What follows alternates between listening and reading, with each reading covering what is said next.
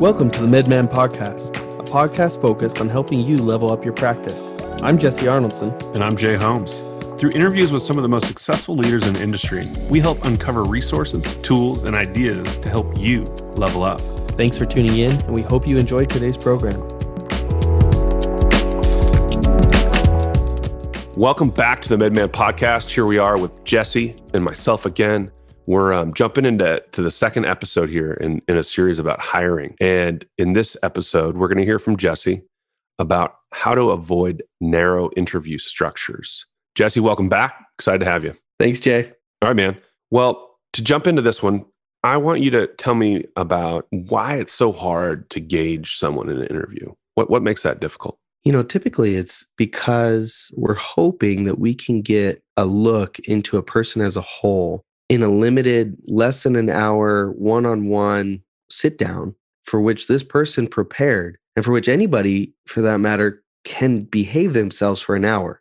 You know, they can keep their quirks under the covers. They can say the right things. They've practiced this. It is so hard to use that as a measurement of how this person is going to behave when they're with you 40 hours a week. What happens when they get stressed? What happens when they, get brought into a scenario they're not comfortable with? What happens if they're asked to do something by somebody they see as inferior?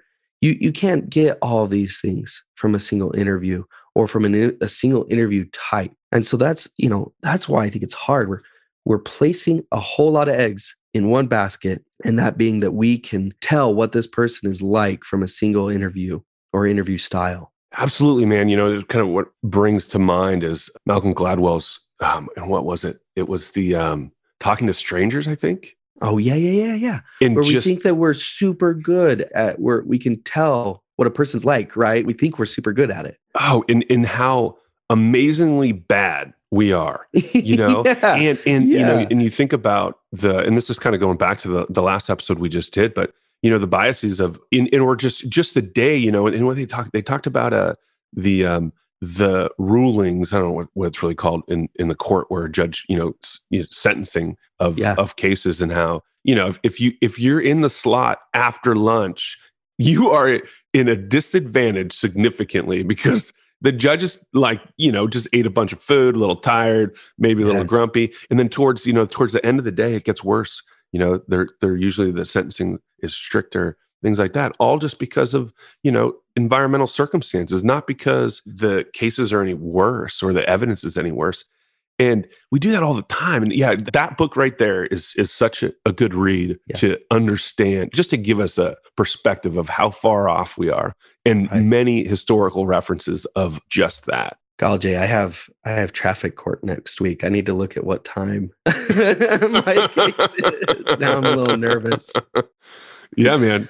Hopefully it's a morning one. Hopefully it is. You get them fresh, and they can reason with you, have a little sympathy. Well, I think about that when I'm interviewing. My interviews quite often, I got to think about that. What my post-lunch interviews look like, because I'm wondering if there's some bias there, right? Compromised by that. Yeah, totally. And I bet you it is, and certainly, to think about in the context of narrow interview structures, that's something to think about is, when you schedule those interviews, and how, do you want them to be on when you're most in tune, or, do you try to just push them out to the end of the day thinking that, hey, that's best. And all of a sudden, at the end of the day, are you the best? Are they the best? They're rushing from work or their other thing. And interesting. And maybe that's by design, right? Maybe it's like, I want to get someone that is a little off tilt so I can see, a little more real, right? Absolutely. Yeah. Yeah. So let's, talk to me about how can we get to know a person better before we, commit to hiring them. What are some things, some ideas that we can utilize to try to gauge someone better? I think you have to introduce some variety to who's involved, the settings that you're using, the questions, the way you're probing. You just have to introduce some variety. And so, for example, in our current process over at the Pete's Clinic, we have 3 different settings that they're interviewing. One's over the phone, another one is one-on-one with me, and another one is bouncing around the clinic, hanging out 20 to 30 minutes at a time for several hours with different people throughout the clinic. So it kind of mixes things up a little bit. We ask them to do a little bit of writing on our values. We check their references. We we see what it's like when they're in the waiting room and how they interact with our receptionist. So we're right there. We've probably cut this person from 6 or 7 different ways. And if they were well behaved in the one-on-one interview, but truly aren't a person that's going to show respect to the front desk, that's going to come out somewhere, hopefully.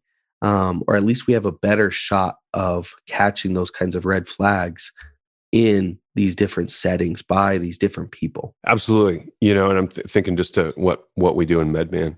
And that generally consists of several different interviews. And, it's a gauntlet for those poor people, right? Absolutely. It's a lot, but it's worth it. It's necessary. It's absolutely necessary. And one of them that we deploy is the group interview. And, since we hire and work mostly from a distributed environment where we're not, located in the same office, sometimes that's through Zoom.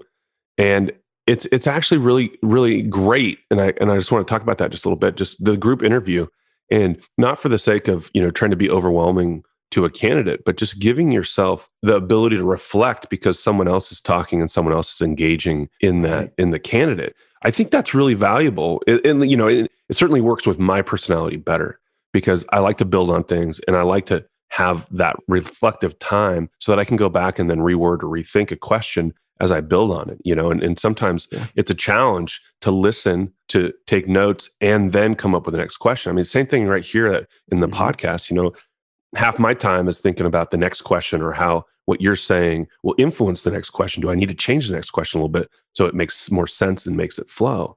And it's a challenge to actually listen to everything you say while I'm listening to what's in my head at the same time.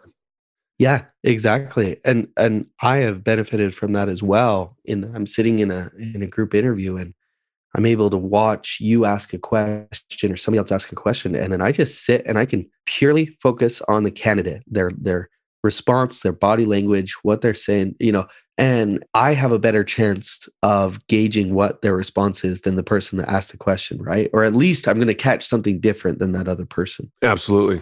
And let me bring up something else because this just kind of haunts me. We once upon a time hired someone, and our value that we have, we're a value run organization, MedMan is, and a couple of them, and just really quick to share, confident humility, the ability to lead in a confident way, but at the same time be able to have humility to say, I don't know everything, and I need to ask for help when I don't know it. And it's okay for that, right? Because not everyone knows everything. And this idea of sharing, we need to be able to share. Those are two of the 6 that we live by. But there was a comment made in MedMan, what we do is we have an email, a listserv, and all of our administrators use that to share ideas and learn from each other. And so oftentimes, different levels of administrators will throw out different levels of questions and complexity and things like that. There was a comment made by this person we hired, and it was almost like, I can't believe, the level in a low way of questions that this person's asking out in an open forum, right? Like almost, why would they put themselves so vulnerably in this area? And we kind of brushed it off, but long story short, that person didn't survive in our organization. And I should have caught that then. And they didn't survive because they thought that they knew everything and they weren't going to share and they weren't going to be vulnerable enough to admit when they didn't know. And I just hold on to that. And I said, you know what? That moment, I should have dug in a little bit more.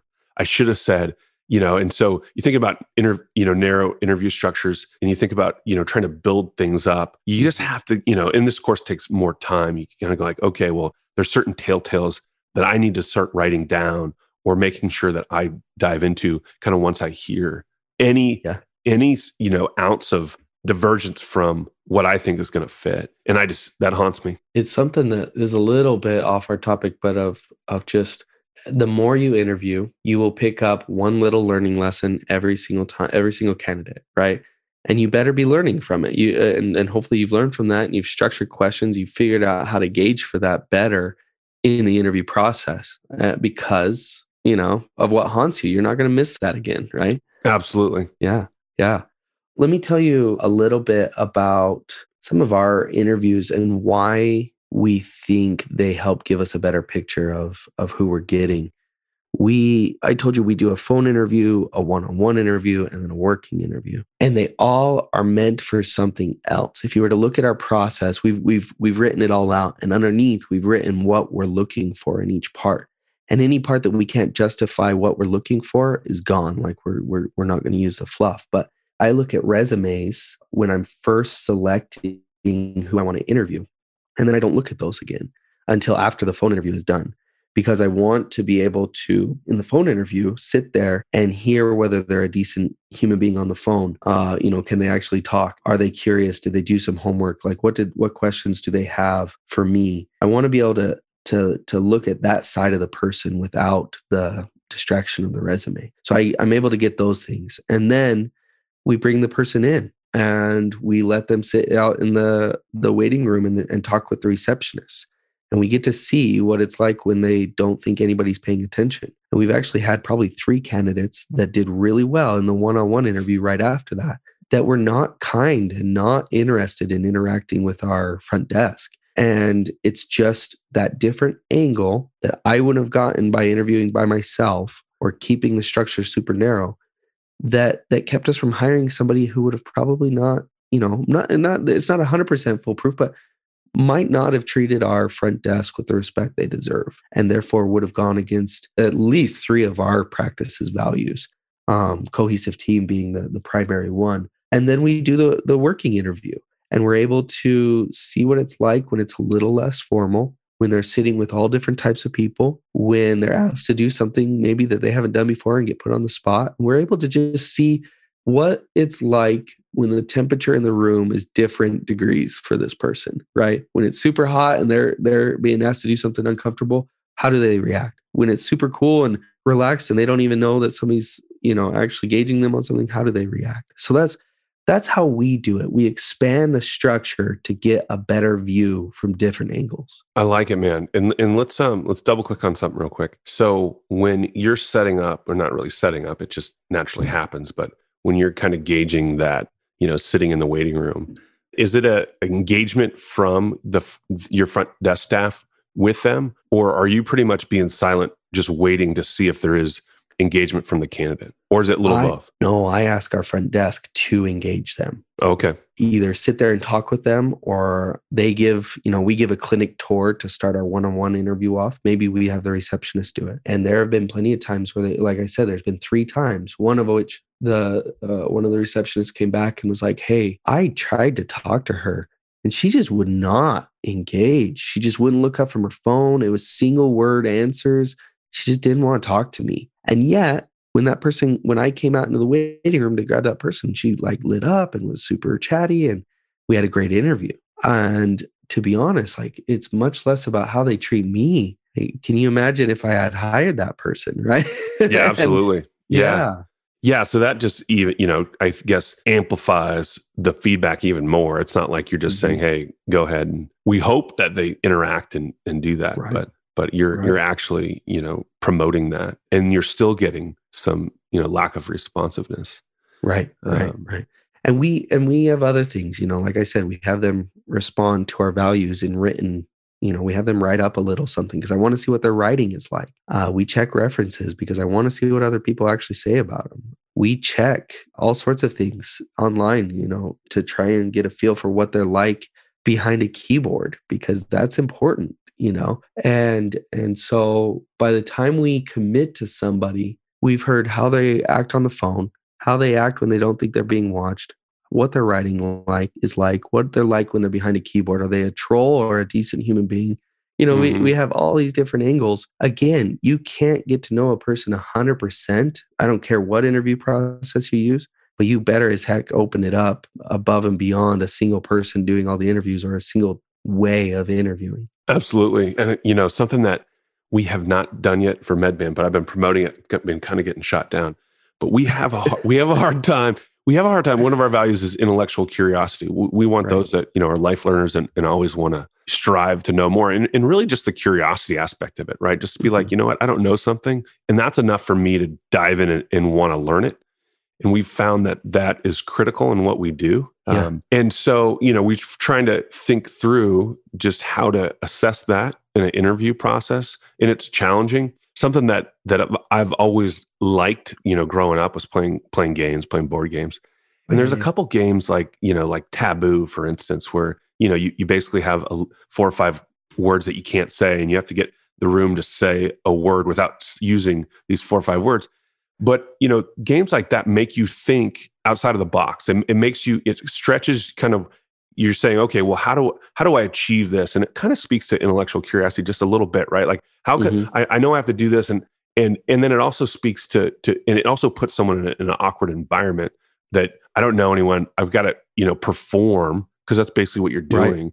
And I think it really mixes a lot of those things. And as a practice administrator, you get put in situations where you do have to perform, and it is high stress. And sometimes you might not know everyone in the room. And I'm waiting, this was came about just kind of pre-pandemic. And so we haven't really had the opportunity to do a whole lot of, certainly in-person interviews. But I want to do it. I want to see, get some feedback. Play a game with somebody. Play a game with someone and make them kind of, get on edge. And certainly, and it's not about how, if they win or not. It's about how they handle themselves in a situation where they feel a little uncomfortable. And, can you pull it together? Can you think while you're a bit stressed? And then, can you make at least some rational connections in your brain to try to achieve something? And I think that, I think that there'd be some value there, because we haven't figured out that the right things to assess intellectual curiosity, the right things to assess how's this person going to handle under pressure, other than, hey, this person's been a practice administrator for 15 years. So, you would think that they would, but, not necessarily. Well, let's hope the bosses at MedMan are listening, right? Listening to this episode. They're listening, all right. That's great. Well, think about this, as we're coming to the end of this. Like, I think about it like a doctor. A patient comes in, you're supposed to assess them. Do you just use your eyeballs to check how they're doing? You do use them, but is that the only method you use to evaluate your patient? No. You do a visual test. You use your hands and move things around. You do an EKG. You do a stress. You do labs. These are all different ways of getting to see different parts of the body and getting to know that patient better. And that's what we have to do. We have to figure out what it is that we want to know about a candidate and then work backwards. You want to know how somebody works under stress? Where are you going to do that in the interview process? How are you going to create that environment to test that?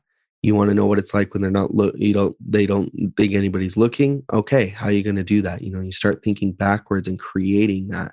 And again, it's all experimentation. So you're going to try something, it's not going to work. You got to try again. You got to do something different. You got to just keep cutting until you have a process that gives you what you want. Amen. Amen, brother. That's it right there. And I think that's a perfect place to wrap things up for this episode. Thank you, Jesse, for sharing your insights on, just what you do and what you've grown to do and from your learning and trying to make things better, in your interview structure and hiring. Really appreciate your time. So thanks for joining us, Jesse. Thanks, Jay. Thanks, everybody. Thank you all for tuning in today. I hope you enjoyed our conversation with Jesse.